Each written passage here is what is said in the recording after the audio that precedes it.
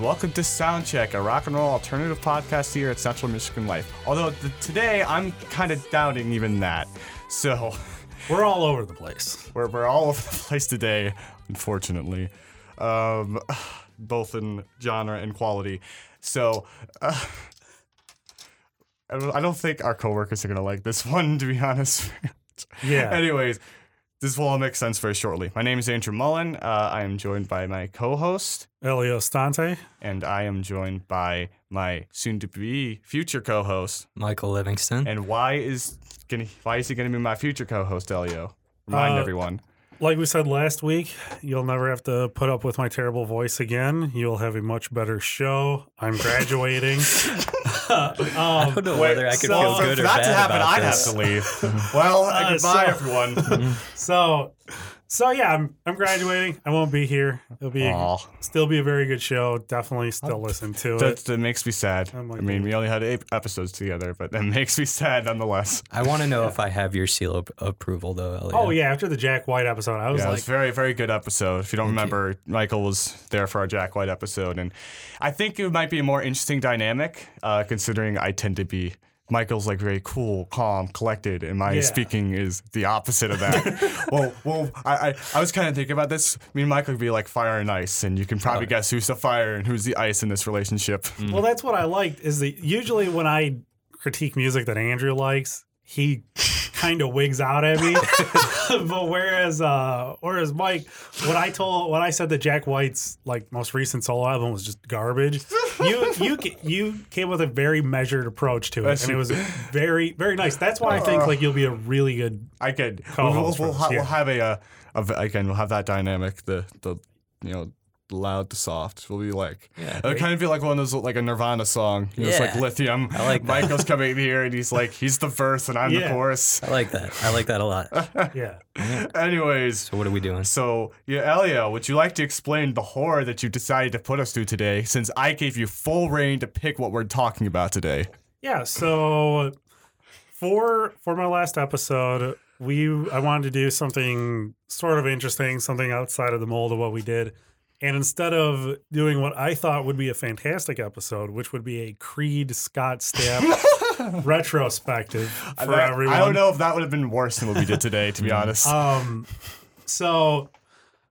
So I think that was disappointing that we didn't go that route. But I told you you could have. You just had to understand that I would not have held any punches back. I think you would have had an episode of me crying for like 45 minutes. It would have been an attack on Scott Stapp, not you, Elio. But so we came up with the idea that in the CM Life newsroom, we put a bowl and we had people write down songs and artists that they've been listening to recently or that they thought were funny, I guess, and put them into the bowl. Meant to be funny. Into the bowl, and then at the CM Life Christmas party, what was that, Friday? Yes. It was Friday. We pulled 10 songs out of that bowl, and we all 3 of us listened to them, and then we're going to... And clearly Santa thought we were very naughty. Yeah, they gave us some... I think Cole would have been a more pleasant thing to have gotten in some of these songs, to be honest. So, anyways, speaking of that, sorry. So what we're going to do is we're going to go through the list of songs that we picked, and we're going to each say like one good thing that we liked about the song, one bad thing we liked about the song, and just kind of, I guess, a review of it. So, before we go... Should we establish like an order? I just have them in the sheet of paper that we wrote down them in. No, he's talking about order it for around the talking. table. Well, you want to go... Well, I think so. To reiterate some things, we also have to say one nice thing. I don't know if you said this. Yeah, I said one good thing about the song. One thing, yeah. So, I'm sorry, I don't know if I heard that. To all of our coworkers, to any coworkers, by the way, who might be listening to this today, and I put this out on Twitter yesterday just to clarify. I understand that when we critique the music, and this is especially coming from me here, that we're not directing any personal attacks. It's just to the music. Understand you can still like it, and that's fine. I honestly forgot who submitted the songs, so like I remember some of them, but like honestly, at this point, I felt that I would not have been okay to do so because I don't know about Elio, but I know me and Michael talking about we're not going to be nice to a lot of these songs. We'll have to say something nice, but overall, we might be harsh. So don't take it personally. sorry, but for order, let's let Mike go first. He's our guest, soon to be. So why not? Let's go in order. Sure. What is the song that we are starting off this journey, I guess, together, Michael? So here's an artist y'all should recognize. A song called Psycho by Post Malone off of his most recent album, Beer Bongs and Bentleys. This song actually made the number 2 position on Billboard the day of its release. Features Ty Dolla $ign. Wonderful.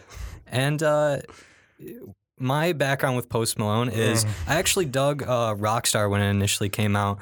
In comparison with this song, Rockstar kind of discusses the pitfalls of fame, while I can see Psycho almost as a completely, it's just Post Malone flexing, living it up. Was. He talks about having stacks of money that he can't even fold. Yeah. The title of the song Psycho could refer to the fact that he's living a crazy life filled with like the finest things money can afford. I thought I saw somewhere that like some of the lyrics are also like a reference to like Fallout and whatnot. Wasn't that one of the things? I didn't. Yeah, it said something about like the AP.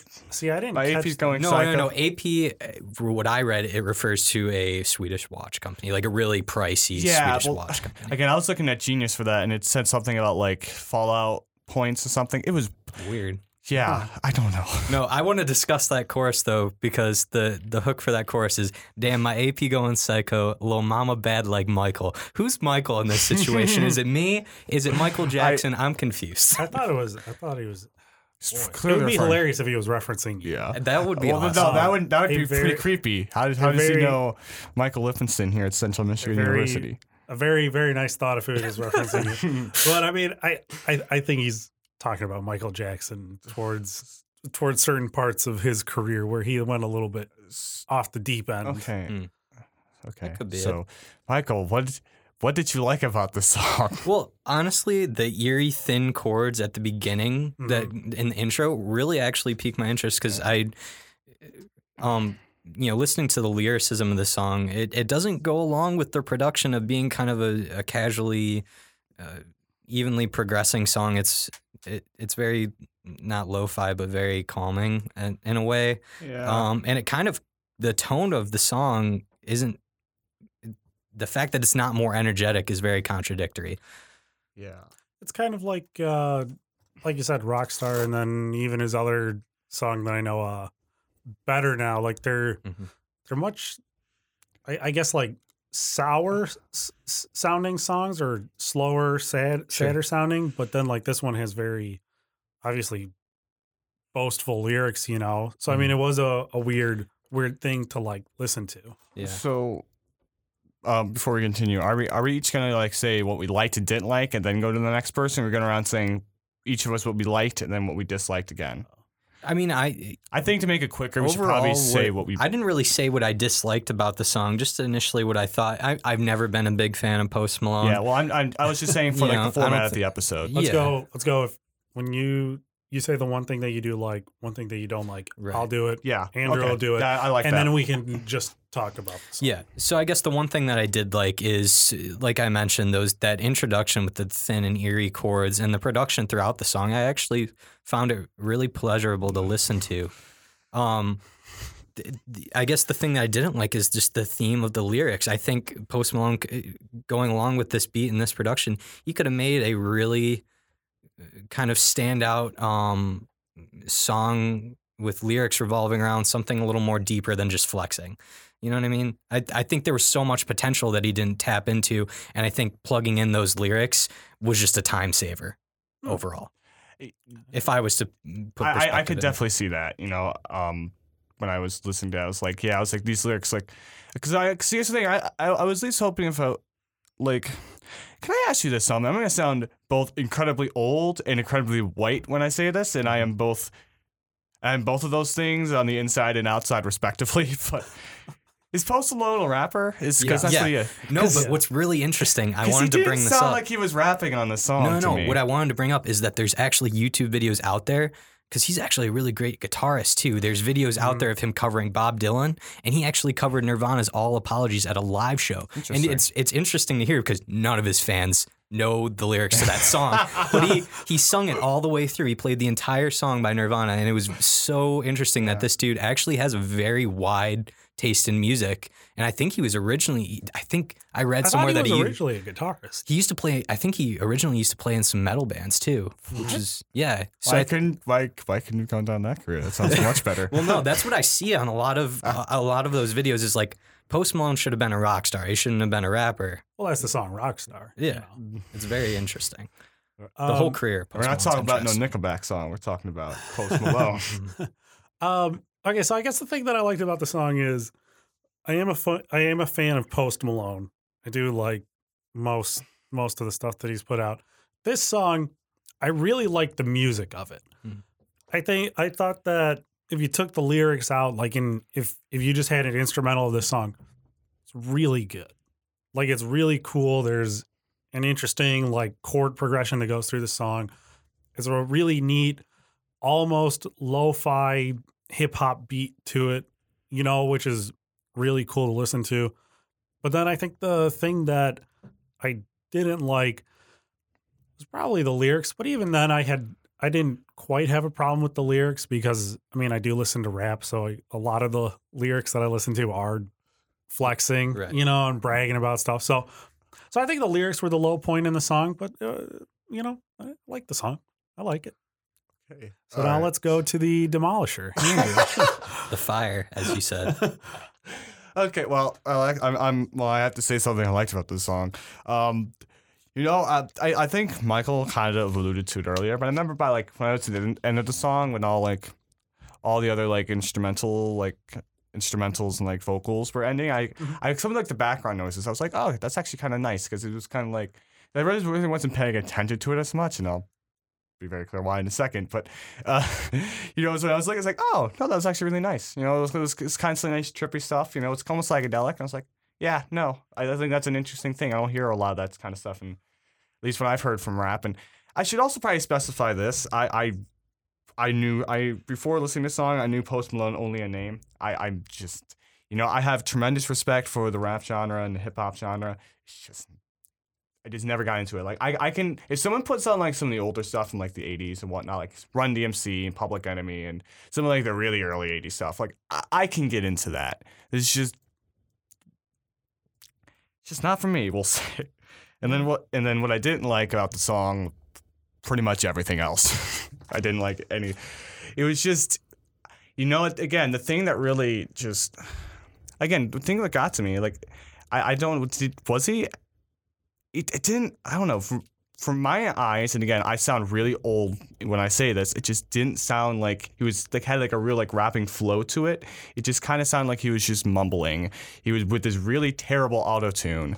It just made it crawl like a snail's pace, and there's just something about it, it was honestly just annoying to me, really, straight up. I'm sorry. No, that makes sense. The pacing and the way he sings is very different than what you'd compare to in your short but your knowledge of rap music. Yeah. So I don't know. This just wasn't. It really wasn't my thing. Yeah. And yeah, I also agree with Mike about the lyrics and what else I don't like about these? I don't like the drum machines they use for these rap songs. Oh, okay. I can never get into those sounds. Yeah, there are some times that I absolutely agree with you. There are some times that it's too much like a metronome. Yeah, where it doesn't sound right. And granted, for this one, it kind of worked. If I can use something, they kind of work for this one since, like Michael said, it is more of a mellower track. But when I hear like rappers trying to be a little more aggressive, and they still have these really weak sounding drum machines, it's like, dude. I know. I don't think that's exclusive to rap though. And as a transition into the next song, those drum machines, those very kind of simplistic and kind of metronome drum machines, can be seen all over indie rock too, especially with artists like Mac DeMarco, one of my favorites, mind you.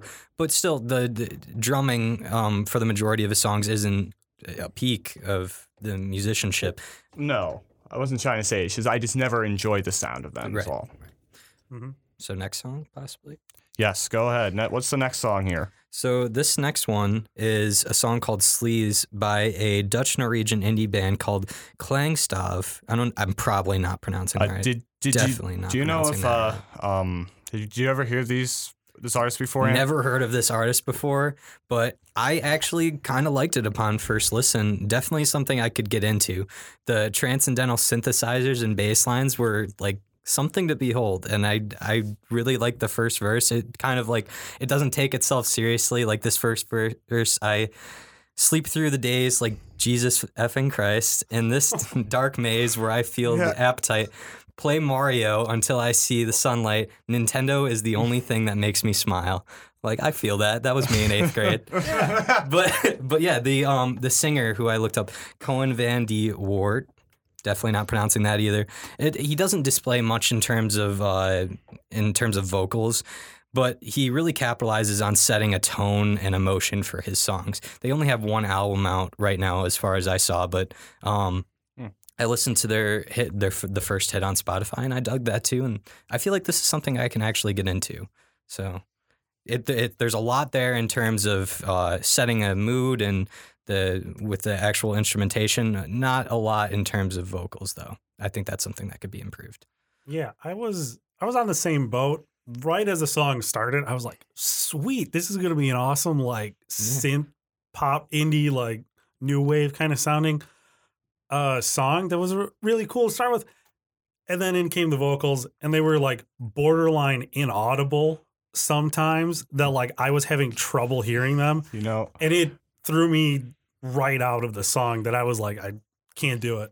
Couldn't do it. It's almost like everything you just said was on the spot on of like what I was thinking too. It's like because I was like, is that a really cool soundscape is what I wrote down for this. So like, wow, no, this is kind of electronica, not electronica, but it's like kind of like electronic kind of sounds. It's like, I can get into this. And then those vocals came in. It's like almost whispering. It's like it was just something about it that just kind of threw me out. And even the lyrics. I mean, I was going back and forth. I felt about the lyrics too. It's just like, at one point, it's like, okay. I was kind of in the same Michael's boat. So they can be relatable. They can just be very honest. And I like it when artists are just brutally honest about themselves with their lyrics. At the same times, I couldn't tell like if he was just purposely trying to be goofy or not. Mm-hmm. It was kind of borderline that. But, but again, I can see it kind of go either way for me. But no, this was fine. Like, I really had no problems with this song. It was okay. And I'm glad I looked up the fact that this is off of a debut album. So there's so much room for evolution. They need, I think the biggest thing is the vocals for this gotten changed. Yeah, fair enough. If that improves, this is a great indie outfit. I really think it is. I can see that. Yeah. So what did you think of this next one, Michael? Because this next one is by a band called Ann Arbor. While I appreciate the band's name of my favorite city in the state, I can't say I enjoyed this pop rock carbon copy. I think lyrically it was very childish and naive. I could see myself listening to this in the 8th grade. Not as bad as a song we're going to be coming up later on. Oh yeah, but this is better. I think I could see myself listening to this in the 8th grade. The chorus is cringy and screams teenage angst. The song screams teenage angst. I mean, come on, just listen to this. So if you want to piss off your parents, date me to scare them. Show them you're all grown up. If long hair and tattoos are what attract you, baby, then you're in love. Yeah, I was listening. I was like, oh, okay. Yeah, they were not the best. Was there anything that you liked about the song, Michael? I mean, the sound is kind of Blink-182 meets Good Charlotte. That sounds absolutely horrifying. I mean, to you, but I used to be really into Blink-182, and I mean, this kind of music was my shit back in the day, in 8th grade and 7th grade middle school stuff. I could listen to this all day long. No, Michael, I'm not going to pretend to be above that. Yeah, this is freshman year of high school. If anything, it's nostalgic, and that's something to be appreciated, and at least for me. And I think this could definitely tag along with people who are really into the pop rock scene with like the Killers or anything like that. It's something to behold, and it's something that somebody can grasp onto. Not for me, but I can't say I'm above actually listening to this previously. Same here. Yeah, no, the song was it was nice. I thought for a like punk sounding pop band, perfectly good song. They did what they set out to do. They wanted to make like a teenage angst song. And I mean, like you said, I'm not above listening to it. I never have been. I still frequently go back to Green Day and sometimes Blink Oh, yeah. 182. But Green Love Day Green still kicks ass. I'm sorry. I love Dookie. Dookie's still a great record. That's so old. You said still kicks ass. But Still, I mean, it does. But I mean, still, like it's those kind of songs that you're like, you know, I connect with it on some level. I enjoy listening to it. And then, like you pointed out, I think the most obvious bad part about this song was the lyrics. The line that you read when he sang it, I kind of sat there and shuddered and was like, I was like, dude, how old are you? Yeah. Please be like 19 talking He's to an probably like 18-year-old. 35. Let's face Yeah, it. and that's exactly what I thought. I was just like, oh, please, dude, don't. And I didn't have the heart to look up how old the people in the band I were, don't. just so I didn't know. You put that idea in my head. Now I don't want to know either. So I'm actually going to contradict you guys a bit here. Really? Because I was like, because here's the thing. You know, part of me, and maybe I'm giving this band too much credit. Part of me is like, the good thing I'm going to say about this song is the lyrics. Because part of me, when I was looking at this, like, they've got to be at least self-aware somehow. Like I was thinking like that. There's some level of self-awareness. Like I can't think they're entirely serious here, and maybe they are. But I think I can. Something about me when I was looking at the lyrics, it was like they know they have a goofy concept here, and then it's kind of.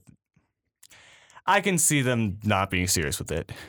My biggest problem with the song though was actually the production, because I thought the guitars sounded like crap. It really when I was listening to it, like that distortion was so brittle. It did not have the punch it needed, and it's like, at least because even with pop punk guitar, like sometimes they tend to be too clean. But if they're gonna have a bit of distortion, at least make it punchy, And it was like if this song would have been possibly listenable if the guitar sounded better. See, I had no problem with the music. There was nothing wrong. Well, the music itself wasn't terrible. It's just, again, I just the sound of the actual sound, the production of the guitar, I thought needs much improvement. See, I didn't have the problem with that. I thought the guitar That's work fine. and the sound on the guitar was actually pretty decent sounding for a band like this. I mean, for all we know, they might be a local garage band and they don't have the money for good production, but I don't know. I don't remember the vocal sounding. I wish I would have found out clean. if they're actually from Ann Arbor. That would have made me a little more happier. Yeah. So, speaking of wanting to be happy, I know that this next song that we're going into will not make Andrew happy, Or and I know anyone in this room happy. and I know that when he had to listen to it, it probably made him cry. So, Michael, what is this next song? All right, another familiar artist for all of you. It's Imagine Dragons. I don't have the name of the song written down. Natural. Natural. Thank you. Doesn't matter. Yeah. So I was never a fan of Imagine Dragons. However, I was definitely on that radioactive hype train when it initially came out. It was a great song. But come on, Imagine Dragons, their stick is just dramatically overproduced songs. My favorites were, although I did have some good moments of this song, because I can't fully hate the singer Dan Reynolds. I can't fully hate his voice. My favorite moments were some of the most guttural, like in the chorus. And Andrew ripped me apart for this right before the podcast. I didn't rip you apart for it. I just thought you were wrong. No. I mean, I can actually hear in those guttural moments in the chorus, if I close my eyes and listen, I can hear some Dave Grohl and those screams. I think you owe Dave Grohl an apology for this already. No, I really can. And that honestly kept me going throughout the entire song of just like, I can hear some like really guttural screaming that think The Color and the Shape, like the title track of that from Foo Fighters. Those screams on that song, they're really close. I think Dan Reynolds can actually achieve that pretty well. Michael, yeah, you're my friend. I'd be very excited to work with you. Yeah. But no. Okay. You're just wrong on that. I'm still all right. Here's the thing. No, I can get. So sorry, I'll let you continue. But I can definitely hear some of the. When he was getting guttural, and I didn't think it sounded good, but yeah, I can definitely see him. He's at least trying to be more than clean sounding. But it's just when I hear Color in the Shape, when I hear Dave on songs like that, I hear him screaming his lungs out. Oh yeah. Like I just don't see it nearly at the same level with the Imagine Dragons guy. I just think in terms of the saying. tone of his voice and his screaming, he can reach that if he actually wanted to. So I think Dan Reynolds' voice has so much potential beyond than just what he's doing with Imagine Dragons. I'm still not fully convinced on Imagine Dragons music, far from it actually. But this would be the type of material you need to present me in order to convince me further. That's what I kind of make up or chalk it up to be. All right, so there's some parts of me that agree, some parts that don't. I'm gonna start with the negative of this song. It kind of everything. I thought the singing was overly dramatic and the chorus was kind of ridiculous with how over the top he went for the music. I mean, for the singing. And then even the music itself was just bad to me. Watching Elliot talk about this right now is great because it looks like his soul is being slowly sapped away just talking about this song. Like it's really hard to pin down how bad I really think this song is. So moving on to the good, I know that there's a plane of existence somewhere that this counts as music. Jesus Christ, man. So, Even I'm not this harsh on these guys. yeah, there's so like it is music. It's music. It's music, so that's good. Come on. See, the problem is that first Imagine Dragons album, I got to see them live when they were like the tiniest band on earth. Oh. And I still sometimes occasionally like listen to songs off that album. And I think that first album is really good because all the songs off there are like new, interesting, and good. Mm-hmm. And then now there's this band that has just done like a 180 that I can't get over like how bad they are now. Like they took all the stuff that sort of made them good on that first album with like good lyrics. The singing was good. The music, they had actual guitar and like some piano and like synthesizer and stuff that was really interesting. And they just went somewhere else. That they've totally left whatever they had and went, no, we don't want to do that anymore. So I'm curious, if Imagine Dragons was to get back to that state that you admire them to be, what would they have to do? I really don't know. I can't say that I would want like a same thing as the first album because that's not fair to the band. But there was a level of like, I don't know, ingenuity and creativity on that first album that really they've never done again since their first album. Like their songs, like you said, are way over the top, overproduced. They kind of are ridiculous with the way that he sings now, as evidence on Natural and even the song Thunder. Thunder's a whole separate breed of them. Again, it's still like just as bad to me as Natural. Here's my ringing endorsement of this song. It's certainly not the worst Imagine Dragons song I've heard. No, Thunder is probably the worst one I've heard. That song is pure crap. There's nothing redeeming about that I will take Thunder because I don't have to listen to him sing the chorus of Natural. It's no. Even that's weird. You know, honestly, when I was listening to this song, I was actually kind of putting it this. I'm sorry, I don't even like Radioactive or Demons. Like I'm just really I just nothing about this band. Well, I don't want to say anything about this band appeals to me, but just this band has never really just reached to me. When I was listening to Natural, you know, I was like. At some points, I was like, okay, they're going for this really grand, you know, epic feel. And, you know, sometimes it kind of was working for me. Mm-hmm. I think especially during the verse, I think that's when it was kind of reaching for me. But, you know, yeah. You know, I don't think this song is entirely without good. But and I think you guys kind of all said it. But here's the way I put it. Whenever I listen to Imagine Dragons, except for Thunder, because again, I just think it's just different. It's just this really weird metal thing, and I don't understand it. But whenever I hear Imagine Dragons, everything from it sounds just so forced. Everything sounds, you say overly dramatic. Yeah, they're just, I feel like they're trying too much. Yeah, they force it. That's what I they're mean. forcing it. They're trying it, especially with the singer, especially with their songwritings and how they, with the lyrics and how they lay everything out. It's just like, never listen to it. It's like, it almost, I don't want to say face plants trying to do is what it's trying to do, but it's close to it. Sorry. It's just how it is. Maybe Imagine Dragons is just the creator of the universe showing us how far you can push production in music. This Imagine Dragons is your finish line. You can't go beyond that. Or else I would argue they may have crossed that finish line. Yeah, they're interesting in how far they can move the goalpost of sounding way too overproduced and dramatic. Yeah. And still put out a hit. Can we talk about a good one next? Yeah, let's go on. This one was okay. Yeah. I wasn't. Good old Talking Heads is next up on the list. Don't have the name of this one listed. Road to Nowhere. Road to Nowhere. Thank you. Although when I heard this title, I was like, God, I really wish you had Road to Joy, but Bright Eyes. That'd been a really nice one to have. Bright Eyes is a good band. But anyway, so my history with Talking Heads is I recently just started to really get into them a couple months ago, but I haven't been beyond Wasting Light because everyone knows that's the one you start with. That's their great album.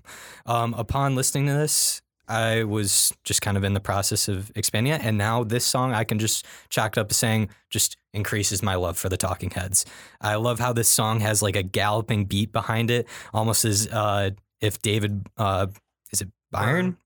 David Byrne is on a horse traveling down like a long winding road. I could see myself listening to this. On a road to nowhere. On a road to nowhere, exactly. So it almost sounds like something Rush would try. Like Neil Peart's like, we should have like a galloping horse drum beat somewhere in our song. But speaking of that, I can totally see myself listening to this with my friends on like a long road trip. I suppose if you really wanted to get deep with lyrical meaning, the song kind of discusses the importance of the journey rather than the destination is what I kind of chalked it up to be. This song just gets me more and more into the Talking Heads. I can honestly say I really enjoyed this song. Not really much to speak ill of, other than I don't know, the very chorusy vocals. The time where they had like a choir in with them, I feel like it was a little overused. It kind of got corny at times, but even then, I think it was a very nice addition to the song. So, couldn't be the same song without it. So you're saying that you listen to Talking Heads quite a bit. Is there ever times that you feel that David Byrne, his vocals or like his singing style kind of verge on like too much? Because that's I was kind of getting that when I was listening to this. Because there's some times that I listen to him a lot. I love Talking Heads. That sometimes I'm like, okay. Do you ever feel that? Like just as a... Like I said, I can't say I've delved anything beyond Wasting Light besides this song. So sad.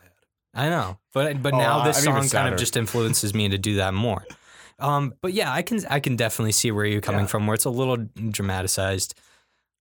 So let me give you some like a bit of advice, and anybody listening to definitely listen to Talking Heads. I'm gonna do a recommendation before a recommendation. Listen to Talking Heads.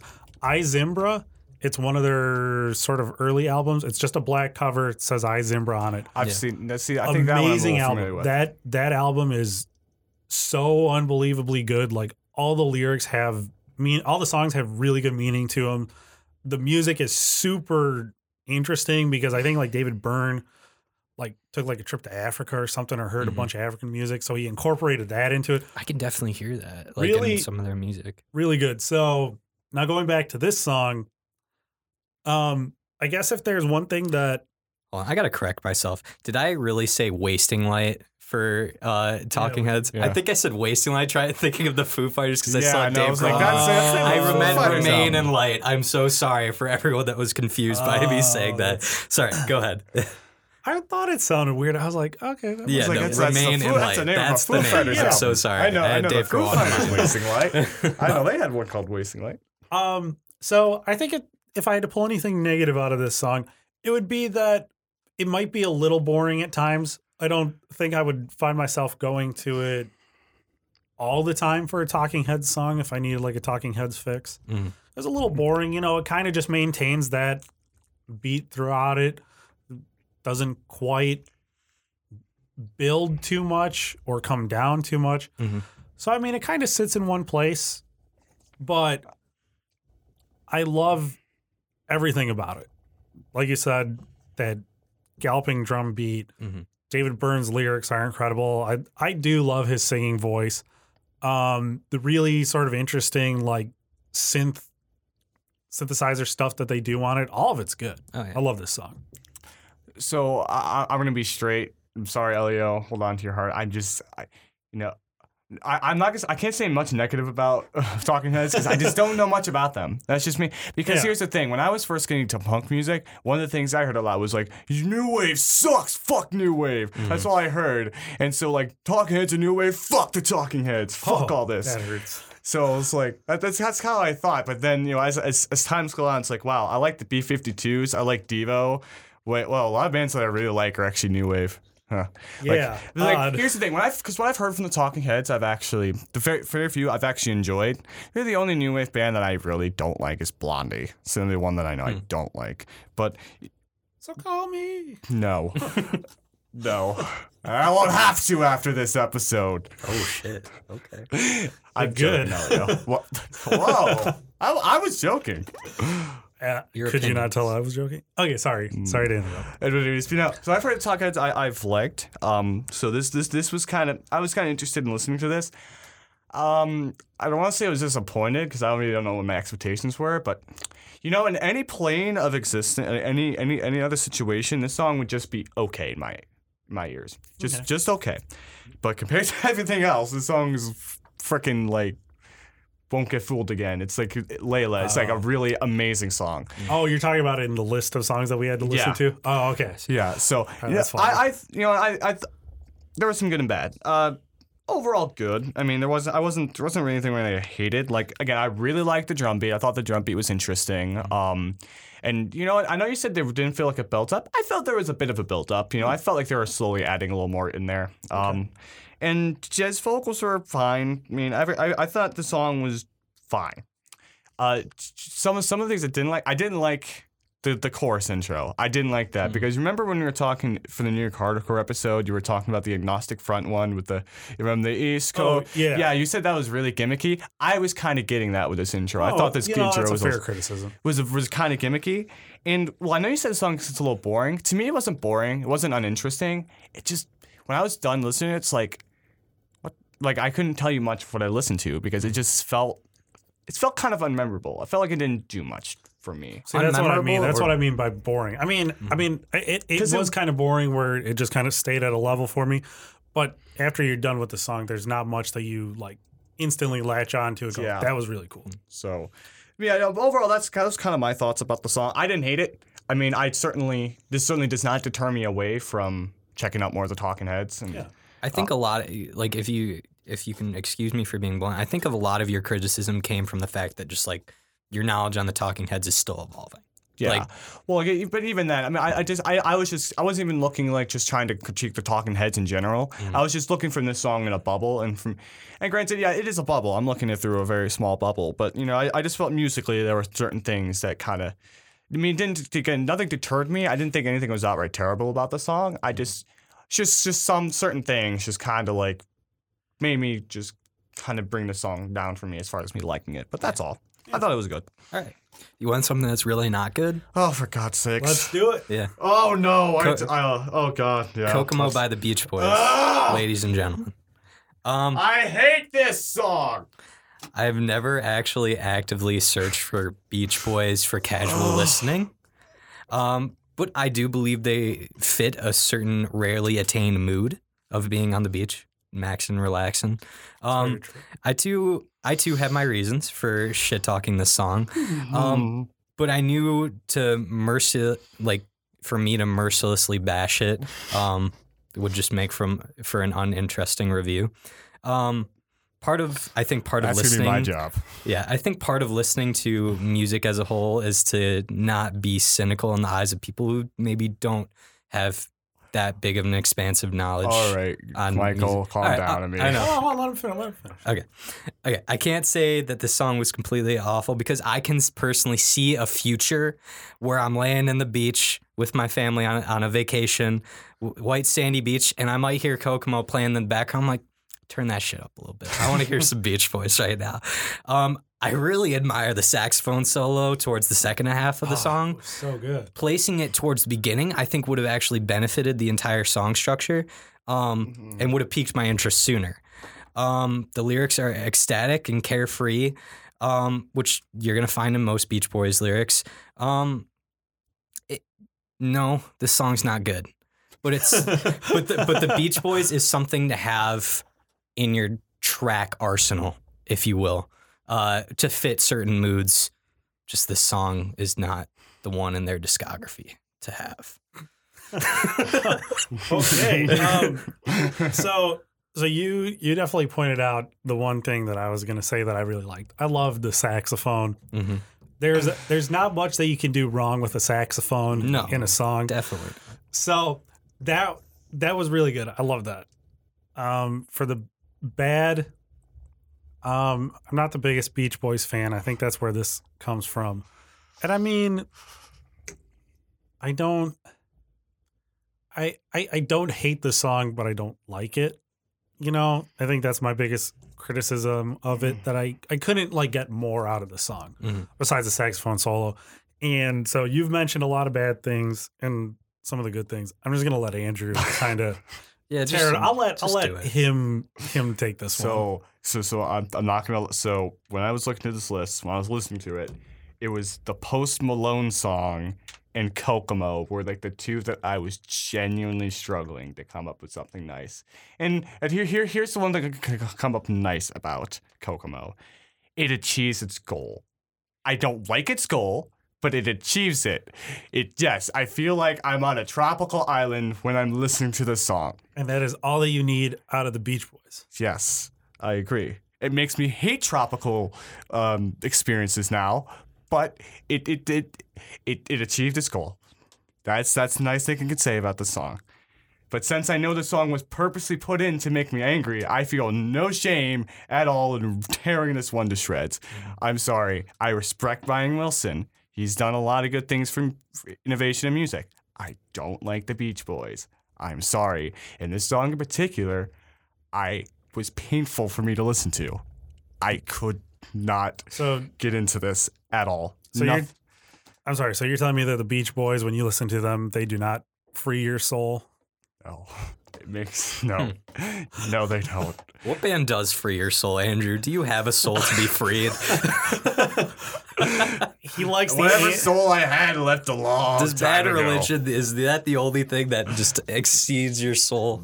I think if I had a soul, it left a very long time ago. Anti-corporatism. That's what. Okay. That's what puts him at ease. No, it's not even being anti-corporate. I love like early Beatles stuff, and that's it's something about that. To me, when I was just listening to it, this was just so cornball and cheesy. I know that's what it's supposed to be, but it was just too much for me.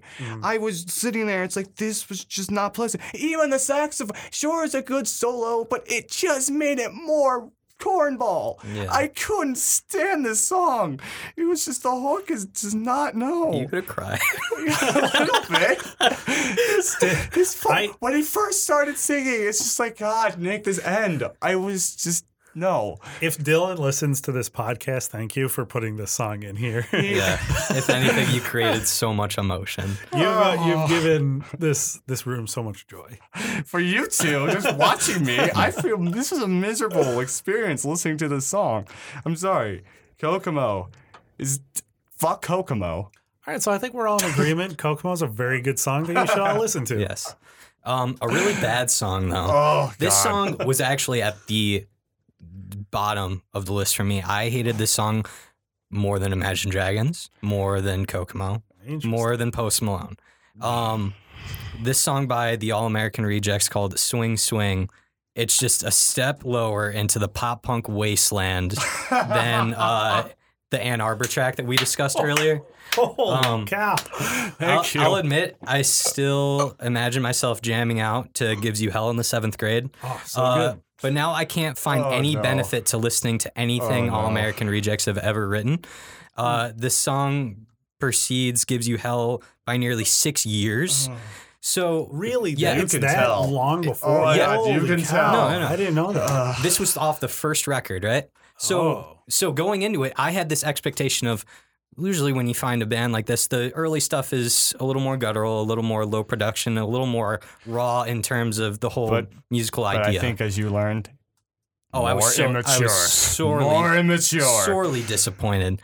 The lyricism, of course, is corny as hell. The chorus still has me cringing. Swing, swing from the tangles of my heart. My heart. My heart. This just brings back horrible memories of the early 2000s for me. The only thing I could say I found interesting was the organ at the beginning was definitely cool. After it was dropped by nearly 10 seconds and then never brought up for the rest of the song. I remember. That was such a weird thing for me when they started off with the organ. It was just like, what? Yeah, it would have been very interesting to see that incorporated. That was like the last thing I was expecting to hear from an All-American Reject song. Mm-hmm. If that was incorporated further into the song, I might have lasted more than 10 seconds without crying. But yeah, that's all I got to say. We You each can go have ahead, our Elliot. songs to be just decimated. It's Yep. great. Okay, so the good things about this song is that I like the way that he sings. What? I think that they're that like pop punk, whatever you want to call it, kind of way of singing. There's something that always draws me to it. It's always interesting. I mean, that's why like Green Day, Blink 182, whoever else came out of that pop punk scene. I like the way that he sings for All American Rejects. I think that was the best part of this song. I'll concede with you to an extent that his vocals are far from the worst in emo and pop punk. Yeah. Far from it. They weren't. I didn't think they were good, but don't get me wrong. But no, there was, especially later on in the career. I know his vocals do become more. Tolerable is a bit too harsh. Refined, I guess. Yeah, it's less kind of whiny almost in a sense. So, and then the negative, Mike, you did a fantastic job. There is not much good here musically or lyrically. The lyrics, like you said, that chorus was horrible. Just like on the song 18 by Ann Arbor, I thought the same. I was like, it made me cringe. I was like, this is terrible. This is some of the worst bits of lyrics I've heard like yet on our list.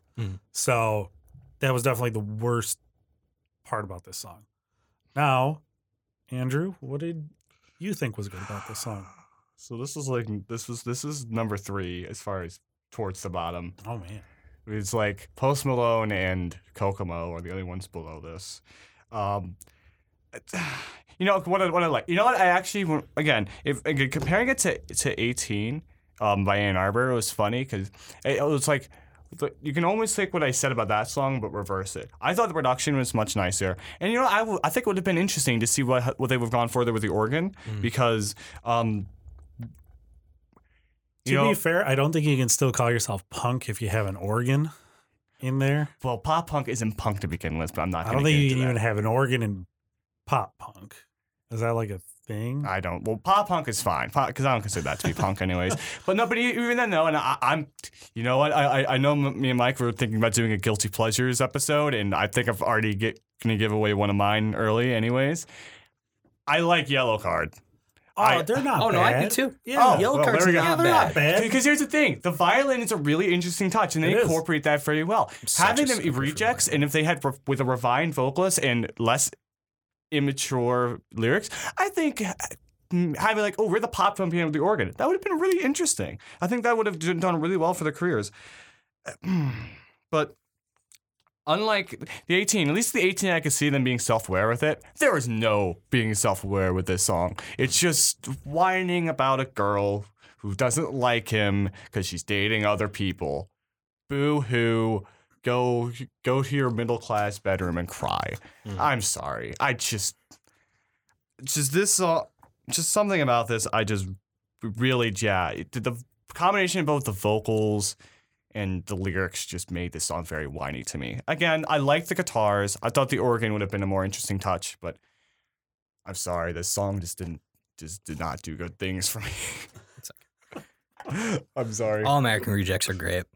Nah. Whoever you sing, They're come to my house. Like mid-tier pop Let's songs talk. from that time. Let's talk about your life. Anyway, the next song is by Haley Steinfeld. Did you either of you hear this person before? Yes, I did. I've heard her. I knew of her. I've heard her only in passerby conversations. Never delved into the material. This was brand new to me. I never heard her before. Don't have the song name written. It's Love Myself. Love Myself. Yeah, which goes along with kind of the whole point of the song. But this song sure showed me that Haley is a strong woman that don't need no man. The lyrical themes of loving oneself and embracing imperfections are wholesome and definitely worth one's attention. I genuinely felt good after listening to this song. Yeah, like I felt good. I felt good about myself. I was like, you know what? Tomorrow's gonna be a great day. I laughed just the way you delivered that, Michael. Yeah. Just saying. I of course musically, I can't say there's a lot to be celebrated. It's your standard pop song. But what's really to behold here is the lyrics and just how wholesome and genuinely uplifting they are.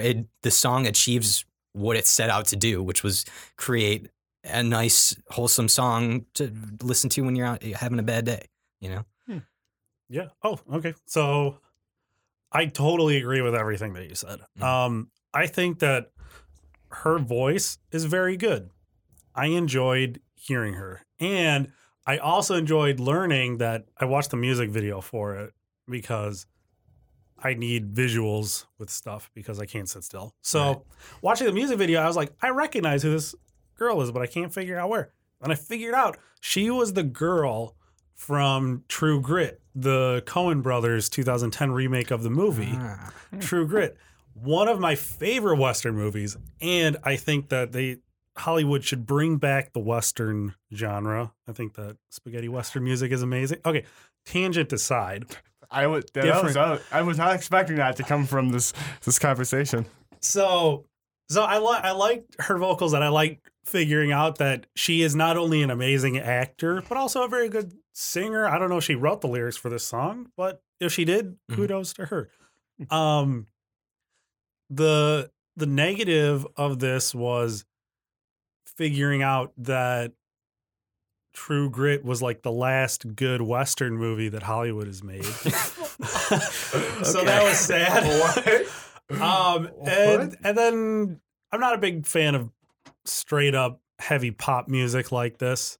So it was a little hard at times fully listening to. I think that was my biggest gripe of it, is that it's just like your standard hyper produced pop song. Like I said, a lot to behold lyrically, not a lot musically. Yeah. I'm going to surprise a lot of people when I say this, and I think I'm going to lose my punk card for this, if there are such things, but I didn't straight up hate this song. We've already taken it. That'd be fair. Before you had to say it, we took it. I didn't straight up hate this song. Yeah. This was fine. You know what? This was just inoffensive pop music to me. That's what it was. It's funny because what I really, really liked is when she, especially going through after Kokomo and Swing Swing, just like hearing that, and she had those like nice like pianos, like really nice bright piano keys. Yeah. You know what it reminded me? It's like, oh, this is kind of like Madonna. And then here's the thing, like it reminded me so like Madonna, like 80s Madonna stuff. And you know what? I'm sorry, Like a Prayer is a great song. So. She reminded me of Madonna. It made me think of nice things. So that made me happy and put me in a better mood. You said she was an okay singer. I wasn't like, when she was trying to reach high notes, I wasn't. It didn't sound like she could.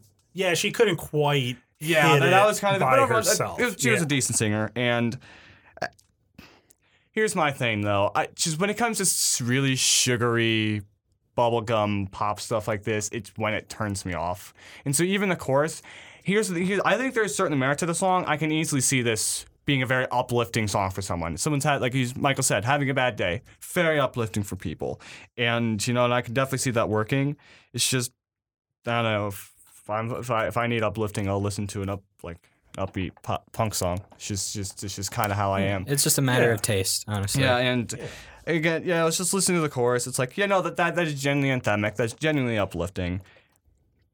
Really sugary sweet for me. Not something I'd go out of my way to listen to. But, this was for pop, I've heard much worse. Yeah. Far much worse. It could have been much worse. So, yeah, no. Here's something, though, that it was definitely a palate cleanser for me. Yeah. After listening to especially All American Rejects, just listening to some Weezer was great for me. I've seen Weezer live. I saw him this past summer. Oh, lucky. Great show. I actually went, though, to see the Pixies that opened for them. But they put on a fantastic show. Rivers went out on the crowd surfing on the SS Weezer, which was really funny to watch. And he did this beautiful rendition, like just singular guitar of Island in the Sun. But I've been a Weezer fan for many years, and this song, "The World Has Turned and Left Me Here," is off of the legendary Blue album, a prime example. And I'd say this song is a prime example of a powerful B-side. I could talk about my opinions on the quality of Weezer albums progressively for hours, which might be a future episode. But I think we just talked about that. Yeah, but the Blue album in general is just a terrific example of Weezer's finest work, and this song is a perfect representation of that. But in comparison to the rest of the Blue album, which I've listened to front to back at least 10 times, this song definitely doesn't stand out as much as like the hits like My Name is Jonas or Surf Wax America or any other songs like that. So I think this song is fantastic. It was definitely great to hear it again. But in comparison with the rest of the Blue album, that's where the criticism comes. It's just like, it's not as good. Yeah, but still a great song. I'm sorry. I'm just...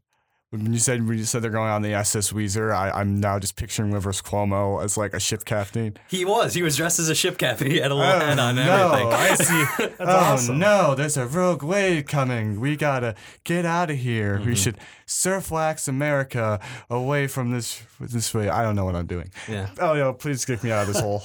Okay. So in comparison to the list, this was such a refreshing turn that I am so glad that we picked it out of the bowl. What a stroke of luck for us. So, like, this song, everything was good about it. I like the guitar work was cool. Drumming was neat. I didn't quite always catch the lyrics because something about me, I kind of zoned out, I guess, trying to listen to them. And then I think for the negative, I know that I've said this before, but my negative comes as a question. Do you think that Weezer has ever fallen asleep playing their own music? I mean, because this song and to me, quite a bit of their other music is pretty boring. Like, this song definitely doesn't like have a whole lot of energy to it, and I found myself kind of bored through it. Maybe Rivers, but you know what? Maybe Rivers did during the Make Believe tour. I can see that happening. Him falling asleep. I would too. Yeah, Weezer is definitely an acquired taste, but I relate them as having a following kind of like the Grateful Dead, where like you have your very committed fans, and when I saw them live, I saw that firsthand. And to be a fan of Weezer, you really have to be committed sometimes. Oh yeah. Ooh. Yeah. But so anyways, so for me, for Weezer, so before I get into the song, I'm gonna be upfront. When I first heard Weezer, I fucking hated them. Straight up, I could not like. Here's my problem was because the first song I listened to theirs was Hash Pipe, and what a good song though.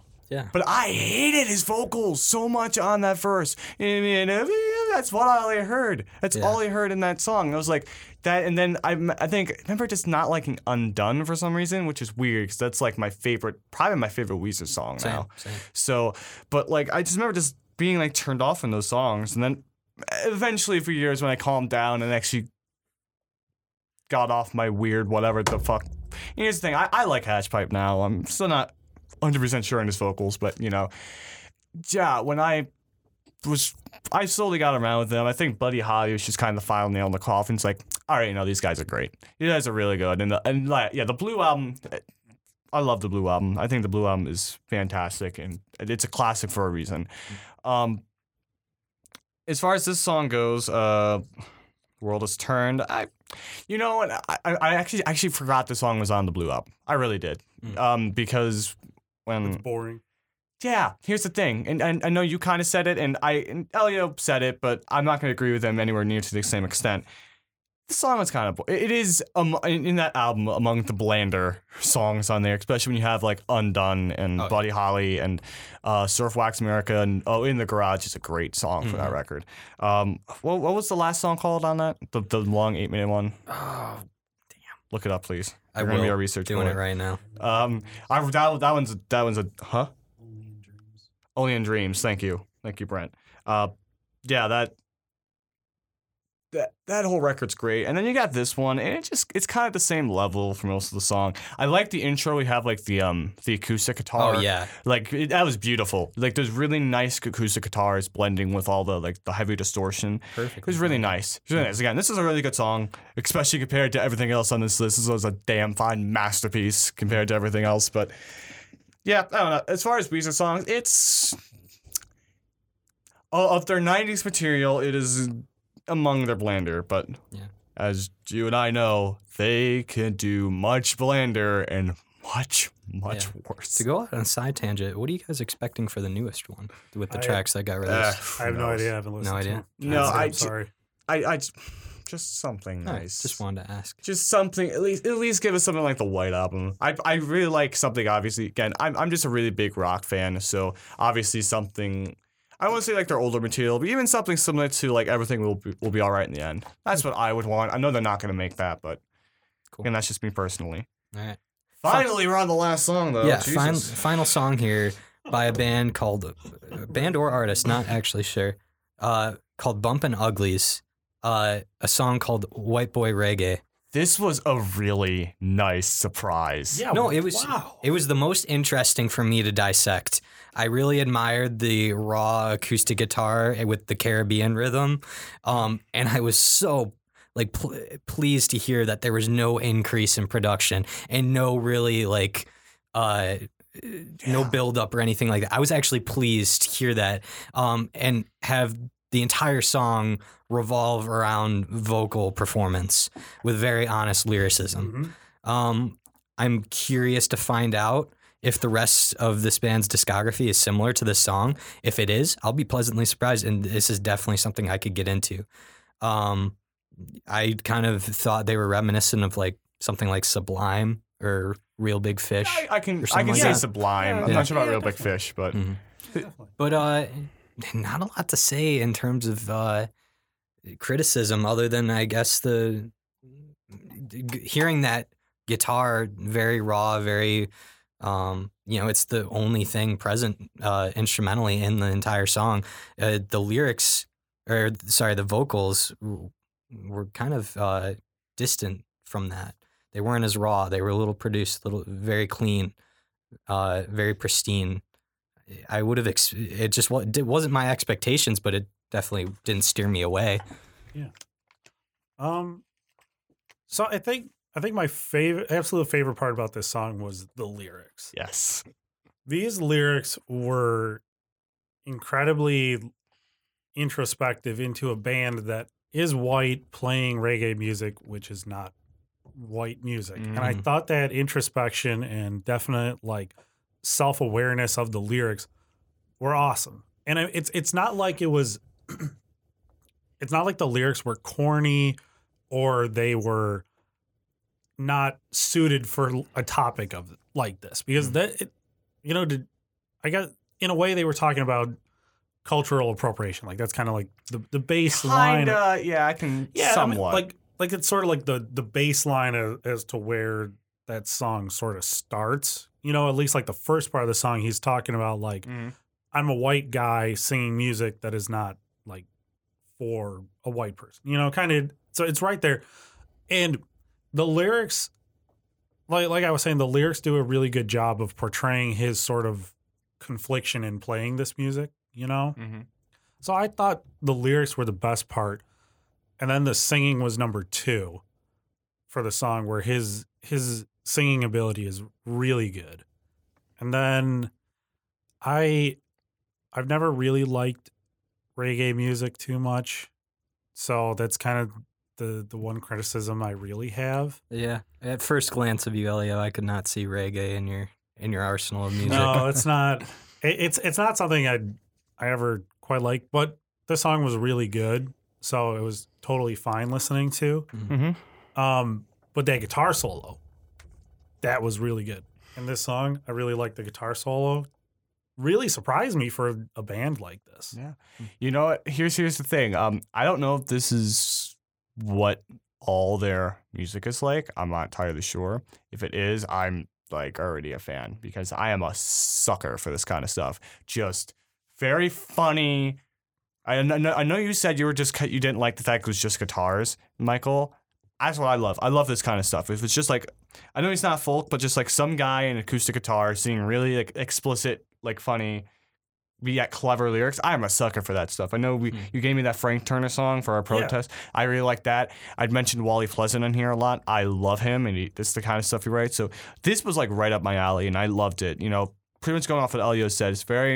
It's poking fun the fact that about how white people playing traditionally non-white music, and it was a really interesting way to do it. I thought they were really clever and funny. I was giggling, and I mean, this one I was actually struggling to think of something bad to say about it. And I mean, I guess I didn't like the vocals like at some points. That's where I was at. Yeah, but then even then, it kind of fits it almost. It's supposed to be a very raw song, so yeah. And this is what the rest of the music is like. I'm like all for it. I just don't know what it is, you know. And so I think that will require more digging. So yeah, absolutely. Well, there it is. So there it is. Thank you to our co-workers for playing along with us and giving us song suggestions.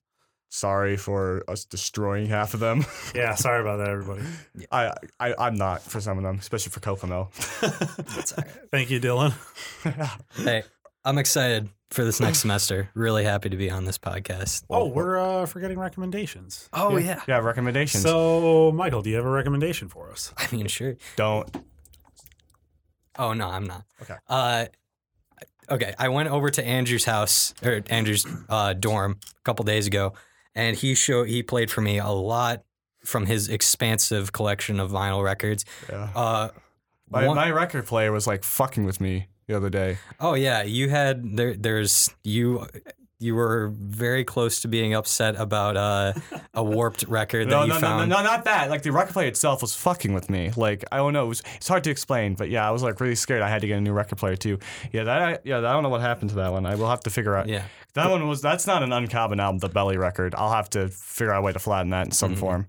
But anyway, I recommended that last week. Oh yeah, I thought I told you. You can recommend it again. That's fine. No. I have a different one. Out of the many records that Andrew showed me, he showed me something called Moving Panoramas. One of their albums called One. Their only album called One. So, like I said, I recommended this last week. Oh, this one? I thought it was the Belly record. No. All right. Sorry, but you go ahead. Just recommend it again. Why do you? No, I have a different one. A different one. Look up "It's a Wonderful Life" by Sparkle Horse. When I said that band to you, you were like, "The fuck does that mean?" It's Sparkle Horse. Yeah, it's an indie kind of outfit that I got into a few years back, that I listened to on and off. If anyone's ever heard of the video game Life is Strange, it's kind of like one of those story-based games. A lot of the music by this band or artist, it's one guy, was on that, and that's what got me into this music. Specifically, look up the track Piano Fire off of that album, It's a Wonderful Life. Very good song, just really distorted acoustic guitar and some cool duets between the lead singer and another female artist. Just look it up. It's good. That's all I gotta say. Andrew, you go next. I have two. Two recommendations? recommendations. Okay. You go. Well, one of the records I showed Michael when he was over the other day. This isn't the one I'm gonna. Actually, no, this is the one I'm gonna recommend. You Wouldn't Anyway by a band called Loomer. So it's very hard to find information about these guys and gals because they are from Brazil. So most of their press other surrounding stuff is in what I presume to be Portuguese. So all I know is that they're a showgaze band from there, and a very noisy, distorted showgaze band at that. This is, if you want into showgaze, probably not the best place to start. But the best place for these guys would probably be the album You Wouldn't Anyways. It's from 2013. They did have one in 2017 called Deserted. That's also really good. There's a song in there called Lack that I love. But